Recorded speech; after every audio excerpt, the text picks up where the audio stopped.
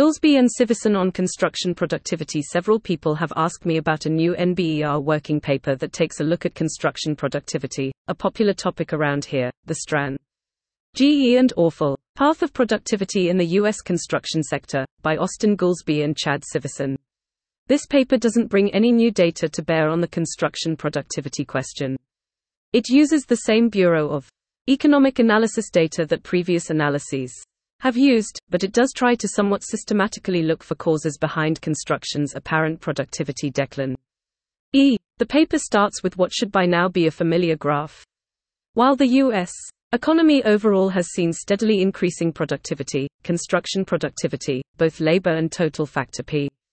Productivity, which is labor plus capital, has been steadily declining. As the authors note, by 2020, while aggregate labor productivity and TFP were 290% and 230% higher than in 1950, BOTH measures of construction productivity had fallen below their 1950 values, emphasis added. The authors note that construction productivity actually increased faster than the overall economy from 1950 to 1965, after which it steadily declined. If you've previously spent time looking at construction productivity graphs, you'll notice that this decline looks much worse than S.O.M.A. other analyses. Construction labor productivity declined around 40% between 1964 and 2012 as measured here by the BEA, compared to only 20 to 25% as measured by Teicholz's 2013. We'll come back to this labor productivity over time via Teicholz's 2013. Goolsbee and Syverson look in several places for potential explanations for this decline.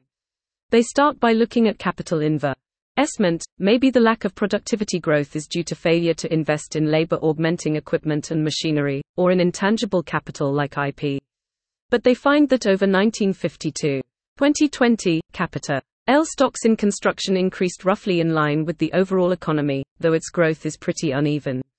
And capital per employee grew slightly faster than the overall economy. As an aside, I've previously mentioned the need for caution when looking at capital and productivity. It is very easy for capital investment to increase labor productivity, in the sense that less labor is required, without decreasing costs, because the equipment costs as much or more than the labor it displaces. And in fact we frequently see this in construction. It often takes a lot of expensive equipment to automate or mechanize what a relatively small amount of labor can accomplish.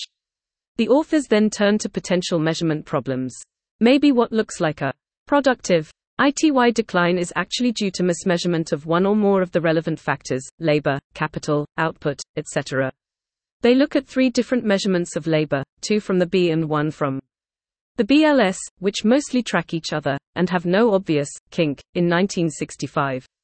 There's also no increase in labor growth rate after 1965 in those labor measurements. Labor input actually grows more hourly after 1970 than before, which suggests the productivity decline isn't due to labor being measured incorrectly. They also rule out capital mismeasurement, as the rate of capital increase seems to more or less track the overall economy, and mismeasurement of capital wouldn't account for the decrease in labor productivity that we see. They then look for problems measuring output. Construction value add, as measured in dollars, has been a fairly consistent fraction of the overall economy between 1950 and 2020, slightly above 4%. This means that the observed productivity slowdown must be coming from the deflator being used, where deflator is an adjustment to the dollar value to correct for price inflation over time. And indeed, if we look at the deflator the B uses for construction, in 1965 it started to increase much faster than the GDP deflator, a measure of price inflation in the overall economy. In other words, according to the B, since 1965, the price of construction has risen much faster than the level of inflation in the rest of the economy. They also note that if you adjust construction output using the GDP deflator instead of the BEA's construction price deflator, the productivity decline goes away. The observed construction productivity decline in B data thus depends on the accuracy of the B's construction price index. The authors note that some other work in this area, Svejkauskas et al., 2016, 2018, and Garcia and Malloy, 2022, tries to use more accurate deflators, and finds a less extreme productivity decline. To get a better sense of how accurate the BEA's measurement of construction price inflation is, I graphed it against some other measures of construction prices. He census single-family home index, which estimates the price of a particular single-family home over time, and RS means, 30 city cost index, which gives an average construction cost increase for 30 major U.S. cities. I also included the GDP deflator, and the Consumer Price Index, CPI, probably the most common measure of inflation. Click to embiggen. We see that while all construction cost indexes, census, RS means, increase faster than both GDP inflation and CPI inflation, the BEA's index starts to increase much faster than the others around 2000. This is partly why this measurement of construction labor productivity looks worse than other measurements of construction productivity such as Teicholz, which looks at a variety of deflators, but not the BEA's. But even without this divergence, there still seems to be some difference in the BEA's estimate and other sources. Estimated productivity dropped much more between 1964 and 2000 than Teicholz estimate, which uses census and BLS data.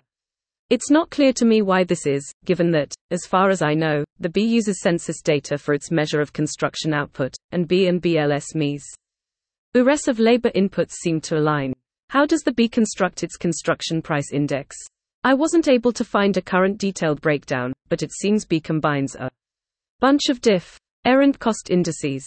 Here's the breakdown the B has used at different times. BI, 2, and 3 correspond to 1961, 1974, and 1988 methodologies respectively. PIPA 1988. Notably, seems to combine both input and output indices. According to SRMPY 2016, the B switched its deflators in the early 2000s to include the BLS building-specific adjustment deflators. BEA's website describes the factors used for construction price adjustments. The top is residential, the bottom is non-residential. So the B adjusts for construction price inflation with some combination of price and cost indices, which seem to yield a higher price increase than other measures, such as RS means and the census single-family home index. This high measure of price increase is partly why the BEA's estimate for construction productivity decrease is particularly high. Goolsbee and Syverson try to look at what the source of construction price increase as might be. They find that the price of intermediates, goods and specialty services that the industry purchases, has increased roughly in line with the overall economy, suggesting it's not a contributing factor. And they find that a labor cost increase likewise can't explain it. Construction salary growth is slightly higher than the overall economy, but not nearly enough to explain the magnitude of the price increase. Similarly, increase in capital costs doesn't appear to be the culprit. If input prices aren't responsible for increasing costs, maybe it's increasing profit markups, in the construction industry. They find that, while these have increased very slightly, they're likewise nowhere near enough in magnitude to explain the price increase. Because construction productivity lumps in a lot of separate construction types, single-family home, high-rise, heavy civil. It's possible that this increase is due to a certain type of construction TTING much more expensive. The costs of highway construction, for instance, have risen extremely fast in the last 20 years, though I doubt this on its own would be enough to shift the BEA's estimate up so much. Cost increase since 2003, via FHWA. Because of potential issues with the construction price index, Goolsbee and Syverson also look at other measures of construction productivity that don't require a deflator adjustment. They first look at housing units per employee. Using two different data series, one from 1990 to 2022 which breaks out single-family and multi-family separately, and one from 1972 to 2002 which combines them, they find that housing units per employee has declined over time. Because the character of housing units has changed over time, notably, the average size has significantly increased. They adjust for the average size of homes built each year to get output per employee in terms of square footage. With this adjustment, they find some conflicting results. Using the older 1972 dataset, they still find a productivity decrease. Using the 1990 separated dataset, they find a non-significant productivity decrease in multifamily construction, but a productivity increase in single-family home construction.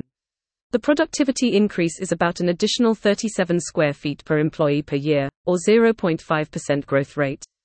Significantly less than the average 2% annual increase in productivity in the overall economy.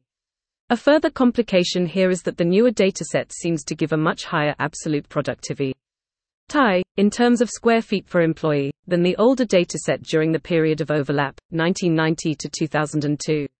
They also look at what they call materials productivity, amount of output per unit of intermediates, where intermediates is both purchased materials and purchased services, i.e., subcontracting.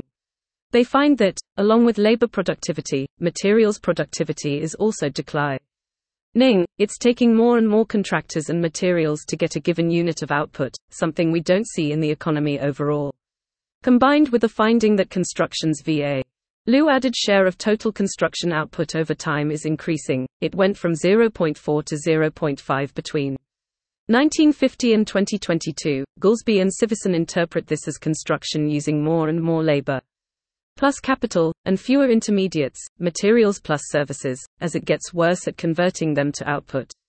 I find it somewhat difficult to make sense of this finding. This paper, as well as other papers, seem to suggest that specialty subcontractors such as electricians and plumbers would be counted as an intermediate input.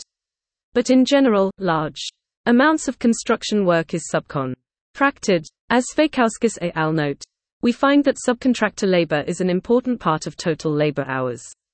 In 2012, subcontractor labor accounted for 44.2% of total labor hours in single-family construction, 74.5% in multifamily construction, 43.2% in highways, and 84.9% in industrial construction. Because of the high level of subcontracting in construction, it's virtually impossible for a builder or general contractor to create half the value added on a construction project. For example, if the general contractor subcontracted half the work on a job, and did the other half of the work themselves, that would imply a roughly 0.25 value added fraction. Half the value would come from subcontracted work, labor plus capital plus materials, a quarter would come from the general contractor's labor and capital, and, roughly, a quarter would come from materials the general contractor purchased.